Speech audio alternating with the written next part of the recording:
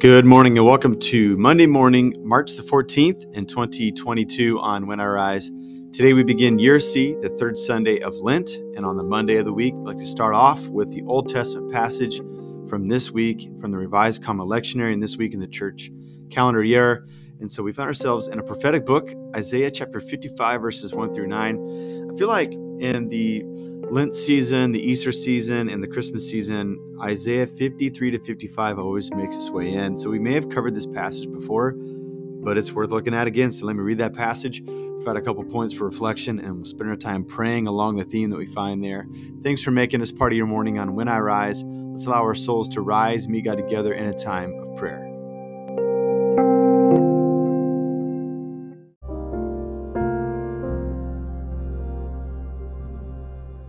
Isaiah chapter 55, verses 1 through 9. Hey, all who are thirsty, come to the water. You have no money, come, buy and eat. Come, buy wine and milk, without money and without cost. Why pay money for something that will not nourish you? Why spend your hard-earned money on something that will not satisfy? Listen carefully to me and eat what is nourishing. Enjoy fine food. Pay attention and come to me. Listen so you can live. Then I will make an unconditional covenant promise to you, just like the reliable covenantal promises I made to David. Look, I made him a witness to the nations, a ruler and a commander of nations. Look, you will summon nations you have not previously known. Nations that did not previously know you will run to you because of the Lord your God, the Holy One of Israel, for he bestows honor on you. Seek the Lord while he makes himself available. Call to him while he is nearby. The wicked need to abandon their lifestyle and sinful people their plans. They should return to the Lord, and he will show them mercy, and to their God, who will freely forgive them. Indeed, my plans are not like your plans, and my deeds are not like your deeds, says the Lord. For just as the sky is higher than the earth, so my deeds are superior to your deeds, and my plans superior to your plans. This is the word of God for us.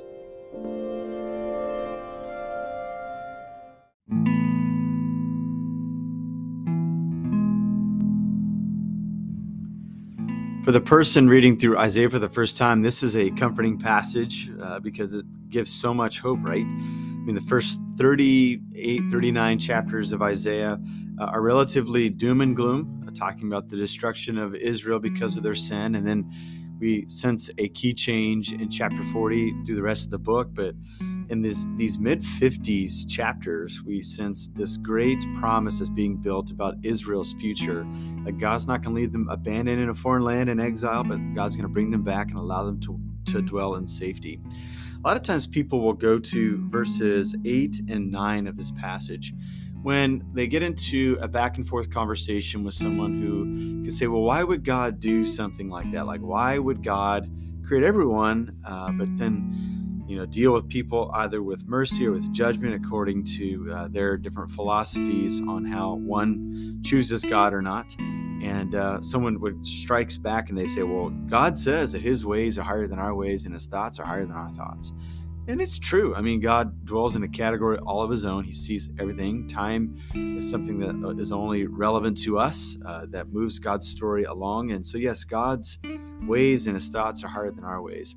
But situated back into this context, it actually has even a better message than that. I mean, some people might ask of God, by now, why would you continue to be in relationship with Israel? They've abandoned you time and time again. And isn't it time for the agreement that you have made with them to just lapse and just to let it go and to let Israel be scattered to the four winds of the earth and to maybe pick a new people and to try this story over? Like, why would you continue to show mercy to this people? But at the heart of Isaiah 55 is this idea of God is still willing to be found if they seek him. And he's willing to show mercy. He's willing to show covenantal love and preference towards the people of Israel if they would seek him. And then it gets to those verses, because my thoughts are higher than your thoughts. My ways are higher than your ways. This God is so ridiculously generous that he continues to pour out his mercy. This reminds me of a later parable that Jesus tells in the book of Matthew. It's unique to the Gospel of Matthew, where Jesus talks about all these workers that are being asked to go work in a vineyard by a vineyard owner, and he goes hour after hour, and he gives shift after shift of workers. And he gets to the end of the day, and there's still guys in the marketplace who hadn't worked all day long because they've been picked over. They're not the greatest workers in the community, and so they have a hard time finding a job. And so the owner goes once more to these individuals, and he asks them, like, why haven't you found work? And they said, well, no one's picked us. And so he invites them to work in his field. They work for about an hour, and then like the whistle blows for the shift to be over, and then everyone gets paid. And Jesus tells us in the story that everyone gets paid the same, right? And obviously those who worked the longest in the day, they're a little bit frustrated that they get paid the same as the ones who have been worked for 1 hour. And the vineyard owner strikes back and he says, are you so envious because I am so generous, right? So here is this interesting dilemma. Are you really going to take this vineyard owner to account because of his generosity? Which is kind of a staggering thing in our minds, right? Like, we tend to honor generous people. We tend to give them awards because of their generosity. Rarely would we even consider running somebody down because they were extra generous towards somebody. But maybe that's the point. This God is so generous that his generosity is kind of in a category all of its own. It's so good, and it doesn't seem to fit into our logical categories that we're offended by how generous this God can be. Almost to say, hey, you really shouldn't be spending your good stuff on these people because they may not be worth it. That might have been something that would have been indictment upon Israel. But here comes God once again, the faithful Father. He says, no, they're my people. And so they can seek and find me if they seek me. This is still time for them to find me. And so what a way to start out our week, to dwell upon the idea about a merciful God whose generosity we can't quite comprehend. And so it just leaves this one conclusion for us. Since we can't comprehend it, we either reject it or we embrace it.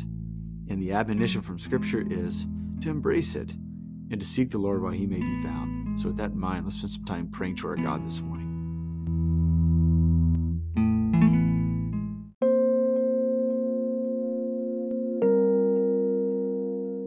Father, Son, and Holy Spirit, we declare that you're a good God, and you're a good God because you exist in a space that's all your own. You're the one who is holy. You live in unapproachable light. We rejoice in who you are because you're the God who holds us and all things together. You're the powerful God. We also know that you're the merciful God. You're the one who pours out mercy upon people who don't quite deserve it, not even close. And so we thank you for Jesus, for the gift of salvation and for the gift of forgiveness, that the love of God has whisked us into this great family, this worldwide family. We get to share in community and fellowship together. And so we thank you for all of our brothers and sisters in the world that have been so shaped by the economy of grace, grace that extends to us and then through us to the ends of the earth. And so God, as we meditate on your goodness and your ways and your thoughts, which are higher than ours, may we marvel, but also may we move out in faithfulness. May we be eager to love people like you have loved us. May we bind up the brokenhearted like you bound us up. Would we set people free like you've set us free? So we pray that we would, in a million ways, resemble your people, those who are merciful, kind, patient, and just. So fill us with your Spirit so we can do that task today and this week and the days ahead of us, we ask in Jesus' name. Amen.